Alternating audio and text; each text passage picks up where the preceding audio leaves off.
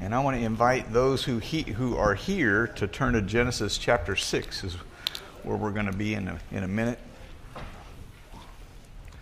Genesis chapter 6. We live in a spiritual world, and we are in a spiritual battle. We might be oblivious to it, but we live in a spiritual world. And if I came to you and put my hand on your shoulder, you would feel my touch. And that's because we live in a physical world. But the spiritual world that we live in is just as real as the physical world. I don't know that I could say more so, but certainly equal to. We live in a spiritual world, and we're in a spiritual battle. We are in Genesis chapter 6 this morning, but before we get there, in Genesis chapter 5, we learned that from Adam to Noah was just a little bit more than 1,656 years. And I say a little bit more because we don't know if the ones who had the next generation had their babies, had their sons the first month of that year or the last month of that year. And so there were 10 generations, and so that would account for just a little bit more time. We find from Genesis chapter 5 that Adam lived 930 years, that he had Seth in his 130th year, and then each generation after him, it says when the dad had the son, that was that promised line. And it always said that there were other sons and daughters, but we have the following of that promised line, the promised seed that would ultimately come. We also don't know how long Adam was in the garden tending it before God brought Eve to him, nor do we know how long Eve was in the picture before Satan tempted her, but certainly not millions and millions and billions of years. What we do know from chapter 5, verse 32, the last person in that line that was traced in Genesis 5 was Noah, and it says Noah was 500 years old, and Noah fathered Shem, Ham, and Japheth. That doesn't mean he had triplets. It just means that he fathered them and began doing that in his 500th year. We asked last week, why did they live so long back then, and suggested two possibilities, and then a third that helps us, especially because it's biblical. The one possibility is what's called the canopy theory, and this is pre-flood time, and because it's pre-flood, the sun didn't break through because there was still water in the clouds, and then when the flood broke out, the waters came down and the waters came back up, so that canopy theory maybe protected mankind for some amount of time. As well as man's original DNA would have been sinless in the garden, and then it began to be affected by sin, and these days we have many, many more diseases than what they would have had back then, but perhaps disease because of the curse would have hindered mankind from living that long. But especially, we add to that the biblical text of Genesis chapter 6, verse 3, where it says that God was tired of striving with man, that he was going to limit their age to 120 years. And it is rare that anybody gets 100 years, but it was 120. And what you find from Genesis chapter 6, if you look in Genesis 11, where there's another genealogy, is those years began to diminish little by little by little. And these days, I know quite a few people who are in their 90s. I don't think I've ever buried anybody that's been 100 years old, but there are people that have lived to be 100 years. I know people who say their parents were 100 years old, but we have much less time than what they had in that Genesis 5 picture. So what I want to do to get started this morning, because we're going to enter into a pretty heavy text, what I want to do to get started is I want us to step back and get a big picture view of what we've learned so far. The declarations of Genesis 6 are so strong that I want to make sure that we have the key elements in our mind. First, we have God creating the world and all that's in it, and him declaring it is very good. That's Genesis chapter 1, verse 31. God saw everything that he had made. Behold, it was very good. There was evening, there was morning, the sixth day. God then he tells him also, but he tests Adam, telling him he may eat from anything that's in the garden except for a very specific tree, the tree of the knowledge of good and evil. That's chapter 2, verse 16. The Lord God commanded the man, saying, you may surely eat of every tree of the garden, but of the tree of the knowledge of good and evil you shall not eat, for in the day that you eat thereof you shall surely die. The serpent comes into the picture, deceives the woman that God had brought to man, and she served her husband also with the fruit. Genesis 3:6. So when the woman saw that the tree was good for food, that it was a delight to the eye, that the tree was to be desired to make one wise, she took of its fruit and ate, and she also gave some to her husband who was with her, and he ate. Then the eyes of both were opened. The serpent is cursed, woman is cursed, man is cursed, and even the ground is cursed. And I'm not going to read those passages, but that's chapter 3, verse 14 through 19. And so the effects of disobedience to God, it isn't that they ate from the tree, it's disobedience to God. The effects of disobedience to God brought huge curse. And we're going to be into that a little bit again today. God drove man out of the garden, I believe, as an act of grace and mercy. Chapter 3 says, lest he reach out his hand and take also of the tree of life and live forever in that sinful state. And so he put angels to guard the tree of life at the entrance of the garden, so that man wouldn't reach out and eat in that and live forever in that sinful state. Well, in Genesis chapter 4, the very first thing that we find is we find murder beginning to happen, and it was brother with brother. And then a little bit later on in that chapter, we find Lamech also murdering somebody a few generations later. And then we note that from Adam through Noah's father Lamech, which is a different Lamech than the Lamech of Genesis 4. We notice that from Adam to Noah's father Lamech, from Genesis 5, each generation died, which was a partial fulfillment of God's word to Adam, in the day that you eat thereof, you shall surely die.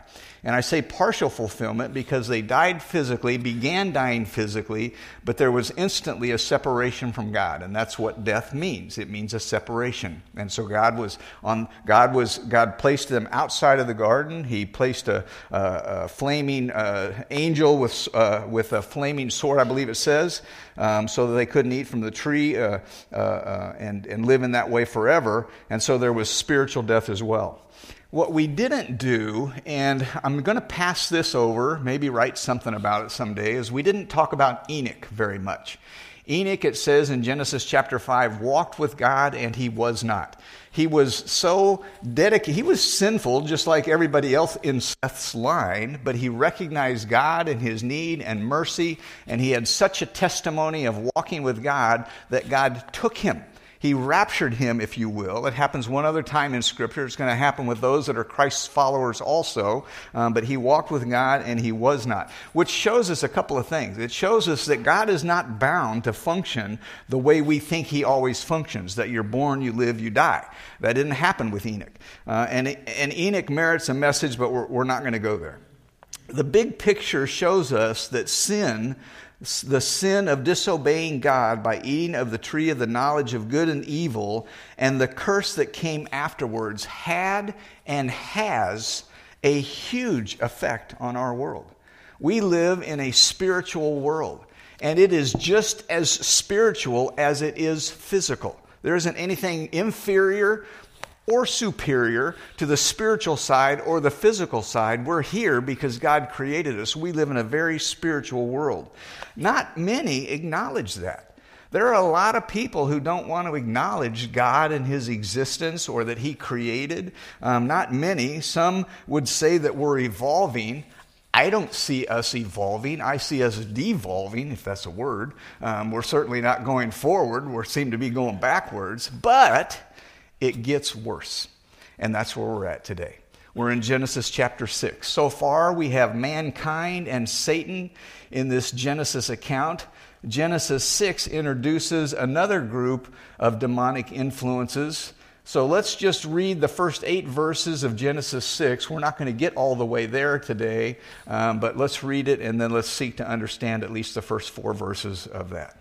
Genesis chapter 6. When man began to multiply on the face of the land, and daughters were born to them, the sons of God saw that the daughters of man were attractive, and they took as their wives any they chose.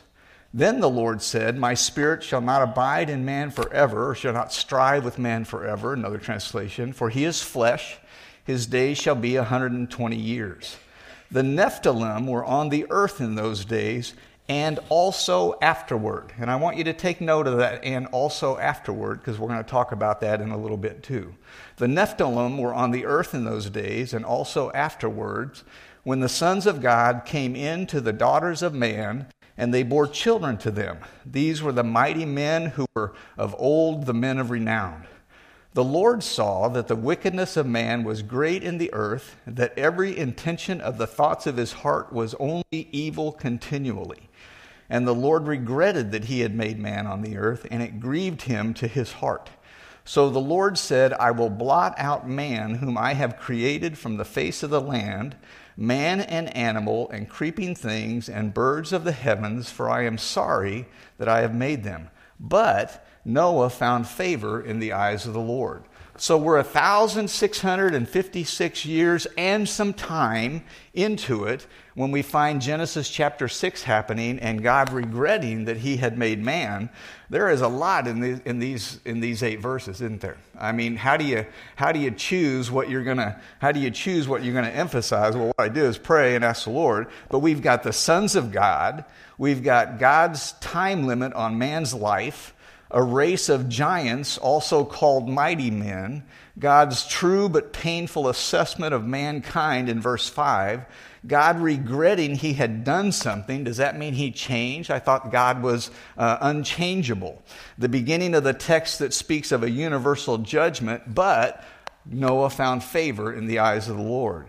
There's a lot in there. And so what we're going to do is try and seek to understand the first 4 verses, and let's start with, who are these sons of God? That's the question. Who are these sons of God? And we're going to let Scripture answer that question, even though it brings up some other questions and even leads us to a place of limited understanding of something that we probably think that we know, because we've been taught all of our lives, if you've grown up in church, concerning angels. We're going to let Scripture answer and then recognize that it also brings up some other question. Who are the sons of God? Let me give you some options that I read from those that are smarter than I am.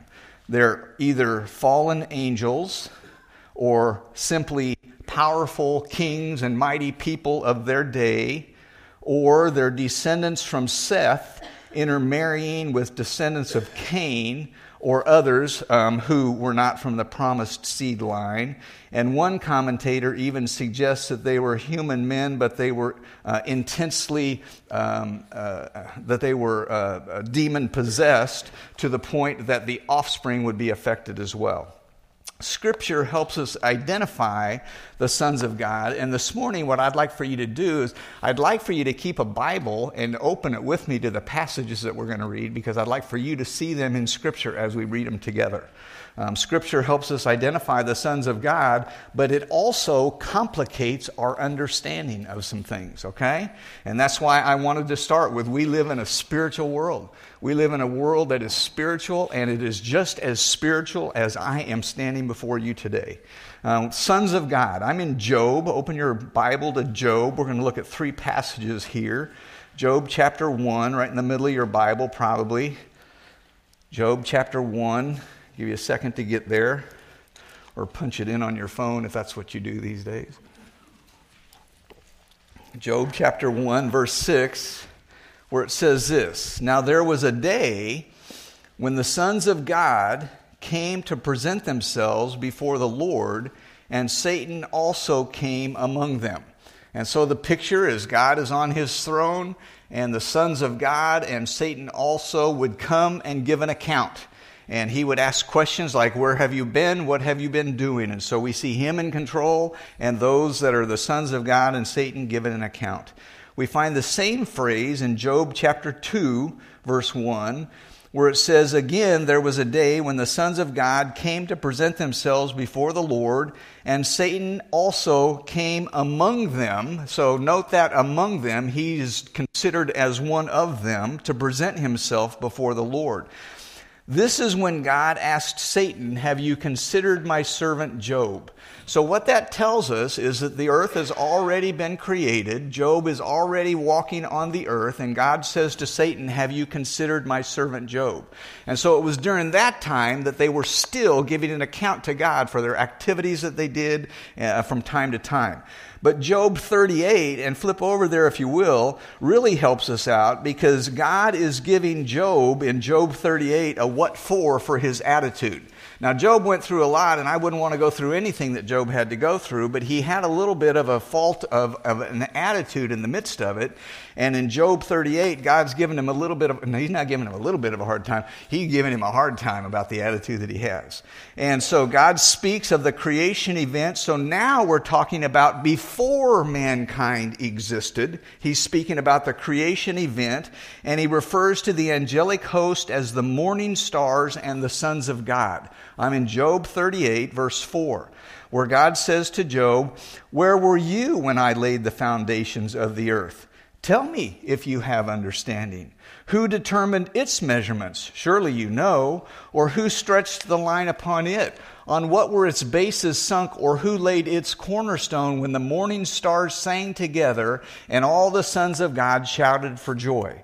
And so here we have that same phrase, same Hebrew phrase, sons of God, and we don't have mankind being created yet. This is prior to creation. God is speaking of when he created, and as he did things, the morning stars and the sons of God shouted for joy.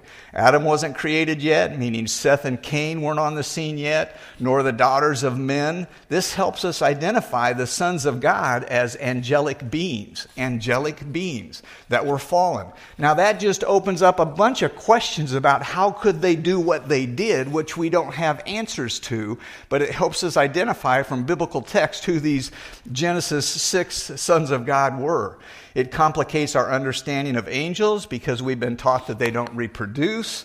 There was a specific number of angels that we've been taught were created, and a third of them fell and followed after Satan, which is true as well. How could they marry and cohabit with the daughters of men and produce an offspring that would be human? Giants even. And that's why I started with, we live in a very spiritual world. Just as spiritual as it is physical. And just because we have understandings and limits on our understandings doesn't mean that God can't rapture Enoch out of the earth, or that God doesn't choose to allow these fallen angels to cohabit with women even though they weren't supposed to, and we're going to see that as well. Of the options mentioned, fallen angels, merely powerful people of the day, or descendants from Seth intermarrying with descendants from Cain, or demon-possessed men, it appears, and I believe, that the best explanation of Genesis chapter 6, and turn back there if you will, just for a second, and we're going to move on. The best explanation of Genesis chapter 6, verse 2 and verse 4 is that the sons of God are fallen angels who cohabit with the daughters of men. And let me show you the why I say that from the New Testament. I sent you to Genesis 6. Run over to Jude. Look in the end of your New Testament and look at Jude. We're going to look at Jude. You can put your finger there. We're going to look at a passage in 1 Peter very quickly. We're going to look at one in 2 Peter as well. The best explanation of Genesis 6, 2 and 4 is that the sons of God are fallen angels who somehow God allowed to cohabit with the daughters of men, producing a race that's called the Nephilim, which were giants in the land. Jude. I'm not going to read the whole thing, but I want to read a little bit from the beginning where Jude says, "I was very eager to write to you about our common salvation." I wanted to write to you about the joy of the Lord and what forgiveness is and things like that. But I found it necessary to write appealing to you to contend for the faith that was once for all delivered for the saints. Verse 4, "For certain men have crept in," and this is why I wanted to do this, because certain men have crept in or crept into the believers, crept into the church unnoticed. They came in by stealth is the word that's used. Certain men have crept in unnoticed who long ago were designated for this condemnation, ungodly people who pervert the grace of our God into sensuality and deny our only Master and Lord Jesus Christ. So Jude is warning his readers of godless people set on spiritual destruction in the church. Okay? And then he says in verse 5, I want to remind you, although you once fully knew it, that Jesus, who saved a people out of the land of Egypt, and I find that very interesting that he says the one who freed Moses and the children of Israel wasn't the angel. He says Jesus. It was Jesus who once saved a people out of the land of Egypt, afterward destroyed those who did not believe. He's not talking about destroying the Egyptians who were pagan. He's talking about destroying the Jews who didn't believe God. All right? Afterwards, he destroyed those who did not believe. He gives another example that takes us back to our Genesis 6 passage. Verse 6, he says this, and the angels who did not stay within their own position of authority, but left their proper dwelling, he has kept in eternal chains under gloomy darkness until the judgment of the great day. And then he gives the example of Sodom and Gomorrah as well. And so he says that there were people who were unbelievers that left Egypt, but then he goes back to the angels and he says the angels who did not stay within their own position of authority, left their proper dwelling. So God had assigned these angels, either good ones or fallen ones, of a proper dwelling. This is where you should function. This is what you should do. And just like Adam chose to pull from the tree of the knowledge of good and evil, these angels saw these attractive daughters of men and stepped outside of their proper domain and cohabited with them. Now that blows my mind, but that's what the text is saying. I don't know the how-to of that, but I can say what the text is saying. These angels, fallen angels, sons of God, didn't stay within their proper dwelling, their own position of authority, and they didn't do that by cohabiting with the daughters of men. Listen to this, an act so evil that they are already in pre-judgment confinement. It was so bad, so quickly, that God picked those up that violated this proper domain and placed them in this dark, gloomy, chained place until the day of judgment. Okay? That's what it says in Jude. He's kept in eternal chains under gloomy darkness until the day of judgment of that great day, which is still future. Their activity was so atrocious, so wicked, they stepped outside of their established realm and committed this evil act, and Jude says that God imprisoned them to await a final judgment. You might say, you mean God allowed these fallen angels to do that? And it appears that he did. From the Genesis 6 text, from Jude, from 2 Peter chapter 2 that we're going to read here in a minute. God, in his all-knowledge, all-knowing, all-powerful ability, allowed Adam to eat of the knowledge of the tree of good and evil. And the text suggests that he allowed these angels to do this wicked act as well, which resulted in eternal chains under gloomy darkness until the judgment of that great day. Not only that, but it also is linked to the flood and the destruction of man and animals and creeping things and birds, because God said very shortly after, I am sorry that I have made them. They are so wicked, so evil, that I have repented that I have made mankind. This is how evil the world had become in 10 generations. 1,656 and a little bit more. That's how evil that the world had become in that time. But don't assume that the daughters of men were unfortunate and innocent. It was an evil day, and their hearts were evil as well. Listen to what 1 Peter says about this. I'm not going to read much, but if you want to turn there, you're welcome to. Listen to what 1 Peter has to say about this. Linking Jesus to this event, verse 18 of 1 Peter chapter 3 says this, for Christ also suffered once for sin, the just for the unjust, that he might bring us to God, being put to death in the flesh, but made alive by the Spirit, by whom also he went and preached to the spirits in prison. That would be these Genesis 6 evil spirits that are chained in this darky, gloomy prison, whom he went and preached to the spirits in prison who formerly were disobedient when once the divine long-suffering waited in the days of Noah. So it takes us right back there to Genesis chapter 6. And says that Jesus, after he died, before he was resurrected, went and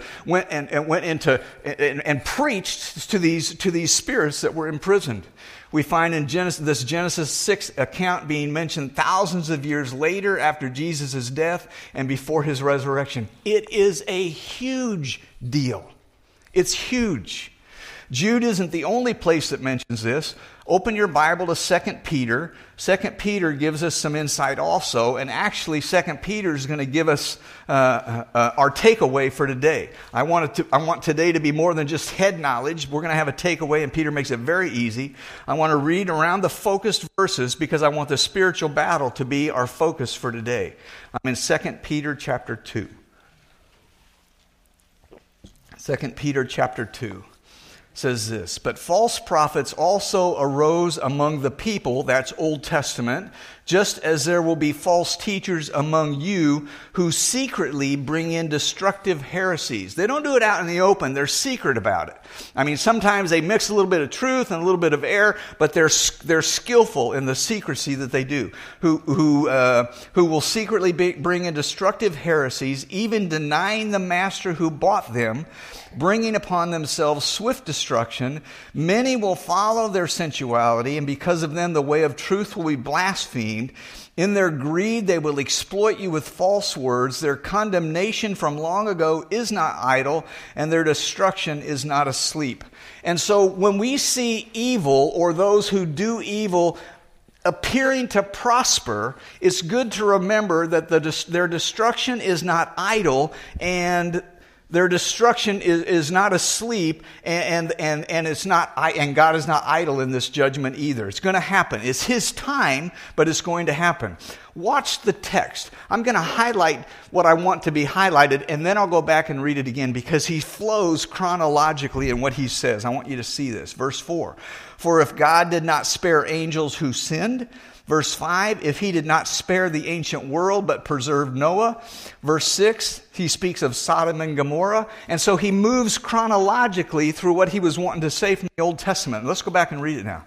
For if God did not spare angels when they sinned, but cast them into hell, which is the word Tartarus, which is a holding cell, if you will. It's in chains, in dark, it's gloomy, awaiting a final judgment of that great day, which hasn't happened yet. If God did not spare angels when they sinned, but cast them into hell, and committed them to chains of gloomy darkness to be kept until judgment, pre-judgment confinement, if you will.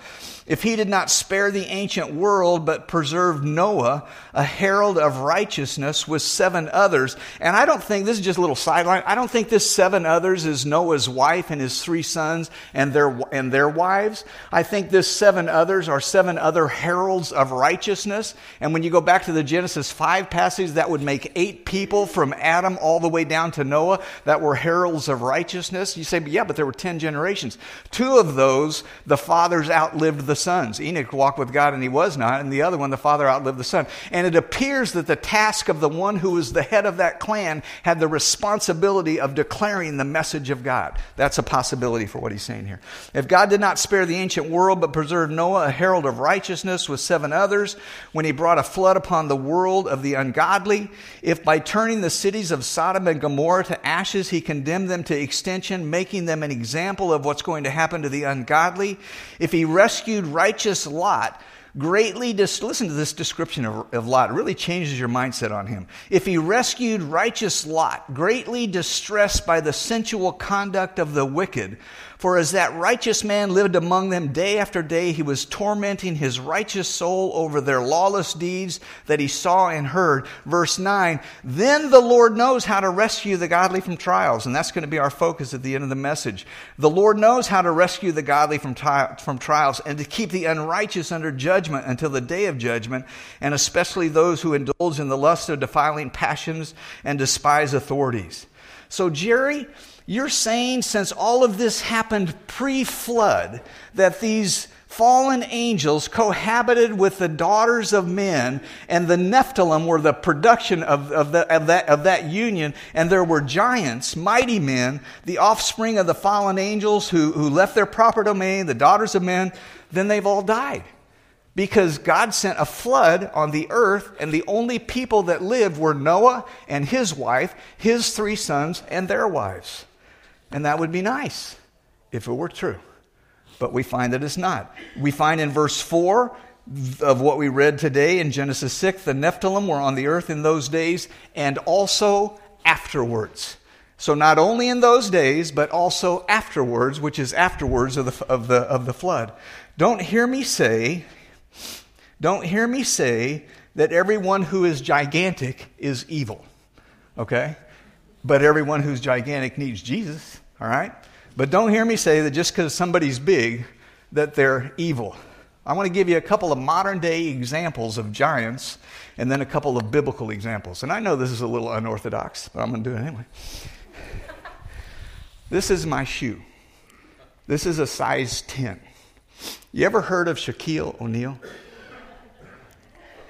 Shaq has a size 22 shoe. That would be this and that. That's his shoe. And all the rest of his body matches the size of his foot. He's a giant. I mean, I'm not big. I get that. I'm just kind of your average guy.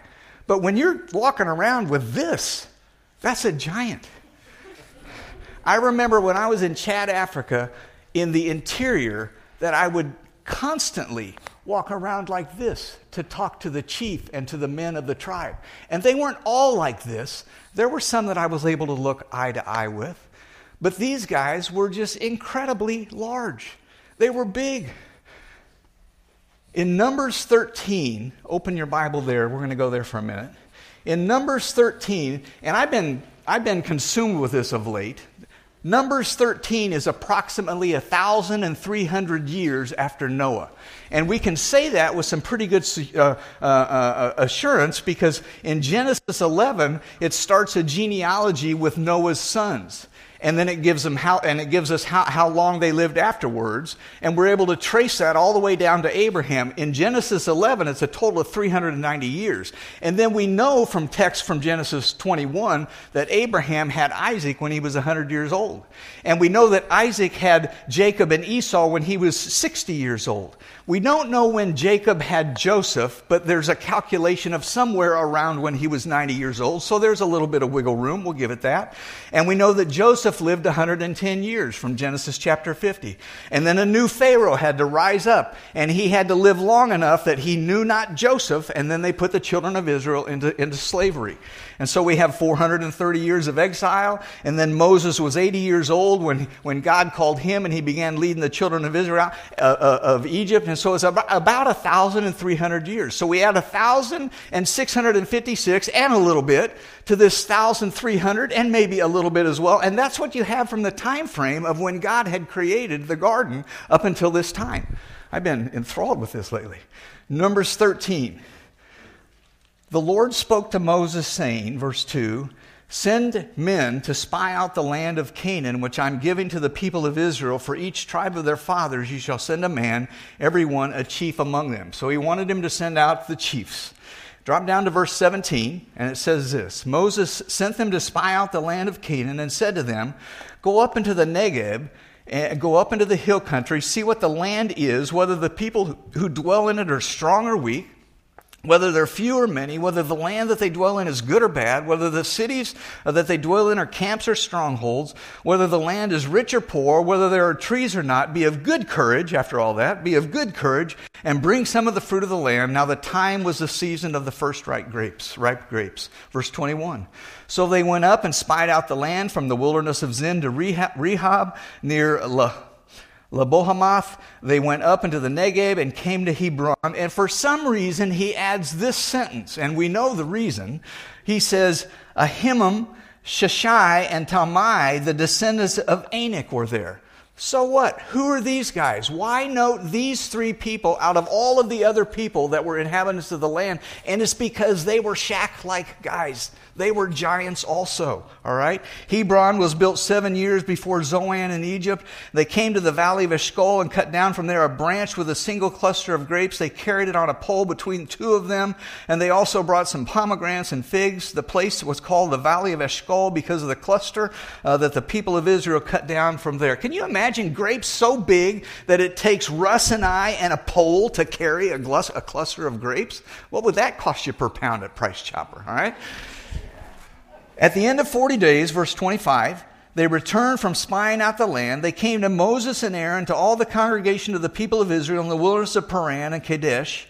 They brought back word to them and to all the congregation and showed them the fruit of the land. And they told them, we came to the land to which you sent it. It flows with milk and honey, and this is its fruit. However, the people who dwell in the land are strong. The cities are fortified, very large. Besides, we saw the descendants of Anak there. That would be verse 22, Ahman, Shashai, and Talmai. The descendants of Anak were there.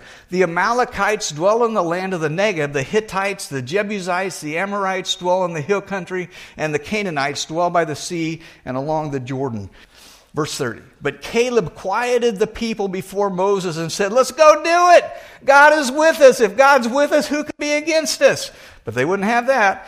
And actually, that's my version. But Caleb quieted the people before Moses and said, let's go up at once and occupy it, for we are well able to overcome it. Then the men who had gone up with him said, we are not able to go up against this people, for they are stronger than we are. They brought to the people of Israel a bad report of the land that they had spied out, saying, the land through which we have gone to spy it out, it's a land that devours its inhabitants. All the people that we saw in it are of great height. They're giants. They're Nephilim, just like Genesis chapter 6.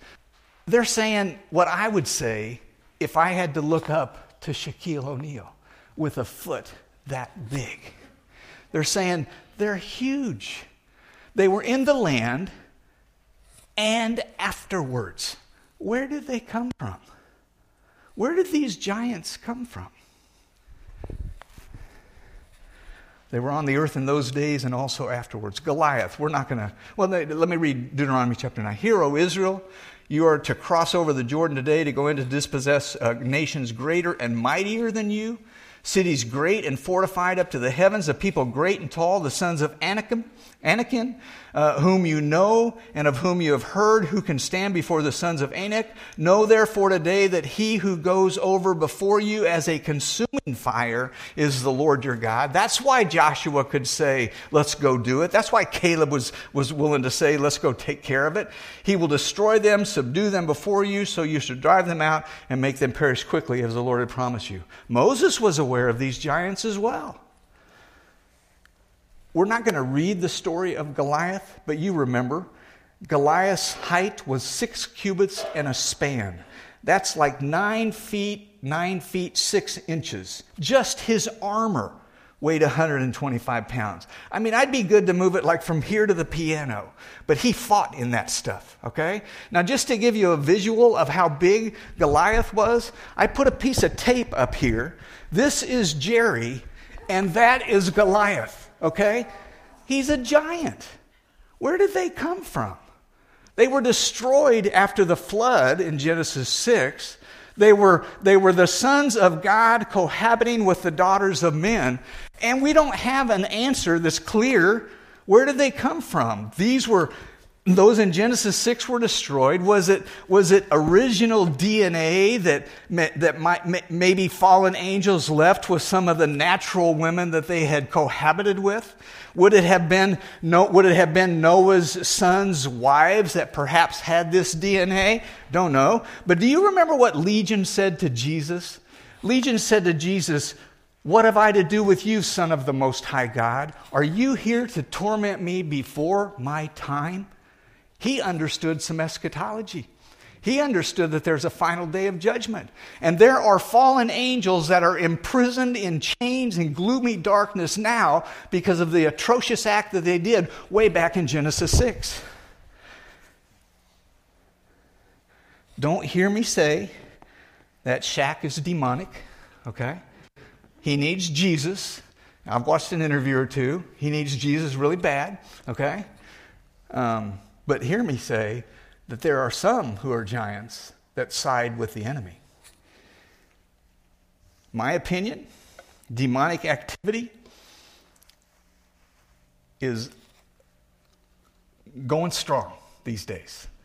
And more in our country than what we would have admitted from before. Maybe because we've turned our back on the Lord quite a bit. I don't know. You'll hear people ask questions like, do you believe in aliens? What I believe in is angels, good and bad. And I think some of the alien activity could be attributed to demonic activity as well. Might it be because the angels that cohabited with the women in Genesis 6 were imprisoned? Might it be that other fallen, and this is speculation, I get it. Might it be that other fallen angels found them so attractive that later they would do the same thing and continue this giants in the land possibility? Possibly. Don't know. But we know that there's giants in the land. Angelic beings. I want to turn your attention to Genesis chapter 19, just for the idea of the intimacy between an angel and a human. We see it in Genesis chapter 6. Do we see it anywhere else in Scripture? You know the story of Genesis 18 and 19. Genesis 18 and 19, the angel of the Lord came with two other beings, and they're declared as angels in chapter 19. And they met Abraham, and the angel of the Lord said to the angel, should we hide from Abraham what we're going to do? And Abraham negotiates it down so that God isn't going to destroy all of Sodom and Gomorrah, but that he would save the righteous that were in the land. And Genesis 19 says this, the two angels came to Sodom in the evening, and Lot was sitting in the gate of Sodom. When Lot saw them, he rose to meet them and bowed himself with his face to the earth and said, my lords, please turn aside to your servant's house, spend the night, wash your feet, then you may rise up early and go on your way. They said, no, we'll spend the night in the town square. And I got a feeling that Lot in his mind was thinking, oh my word, we can't do that. And so he compelled them, he pressed them strongly, so they turned aside to him and entered his house. Verse 4, but before they laid down, the men of the city, the men of Sodom, both young and old, all of the people to the last man, that is everybody in that place, all of the people to the last man surrounded the house. They called to Lot, where are the men who came to you tonight? Bring them out to us that we may know them. And he's not talking about having a cup of coffee. All right? Bring them out to us that we may know them. And so here are these two angelic beings and all of these inhabitants of Sodom saying, bring them out to us. We want to have relations with them as well. So how does that happen? I don't know. I'll be honest with you. But what I do know is our world is intensely spiritual, just as equal as it is physical. And the spiritual does exist whether we understand it all or not. They're angelic beings. How could it be? And yet they came in the form of human flesh. So somehow, and we're going to go back to Genesis 6, somehow the union and offspring of the sons of God and the daughters of men in Genesis 6 added to, it didn't create only, it added to the wickedness of man that was great on the earth during Noah's day, to the point that God said, I'm just going to destroy everything. But Noah found grace in the eyes of the Lord. Genesis 6, let me read it again, then we'll finish up. When man began to multiply on the face of the land, daughters were born to them. The sons of God saw that the daughters of man were attractive. They took as their wives any they chose. Then the Lord said, my spirit shall not abide in man forever, for he is flesh. His days shall be 120 years. The Nephilim were on the earth in those days. Listen to this and watch the flow of the sentence. The Nephilim were on the earth in those days, and also afterwards, when the sons of God came into the daughters of man, and they bore children to them. They are the direct offspring of the sons of God and the daughters of men. These were the mighty men of old, who were of old, the men of renown. And this is what I can do, and this is what you can do. We can take Genesis 6, this will represent Genesis 6, and we can say, you know what, I don't understand that. So I'm just going to step away from that, and I'm just going to live with what I understand. We don't get to do that. We can wrestle with it, we can have to grow in it, but we don't get to rip a page out of our Bible like Raimundo did in Jijaka and say, I don't want to pay any attention to that. We don't get to do that. I want us to finish up with a strong word about the spiritual world that we live in and the spiritual battle that we're in. Spiritual battle, hear this. Spiritual battle is much more than me wrestling with sin. And I think sometimes we wrestle with sin so much that we think that's the focus and the intensity of spiritual battle. Don't hear me say that's not true, but hear me say that it includes something over here and something over here as well. So it is spiritual battle that I'm tempted, and God has given me victory, and I need to choose to walk in it by faith. It is spiritual battle, but spiritual battle is much more than that. Genesis 6 shows us that. Jude shows us that. 2 Peter chapter 2 shows us that. Genesis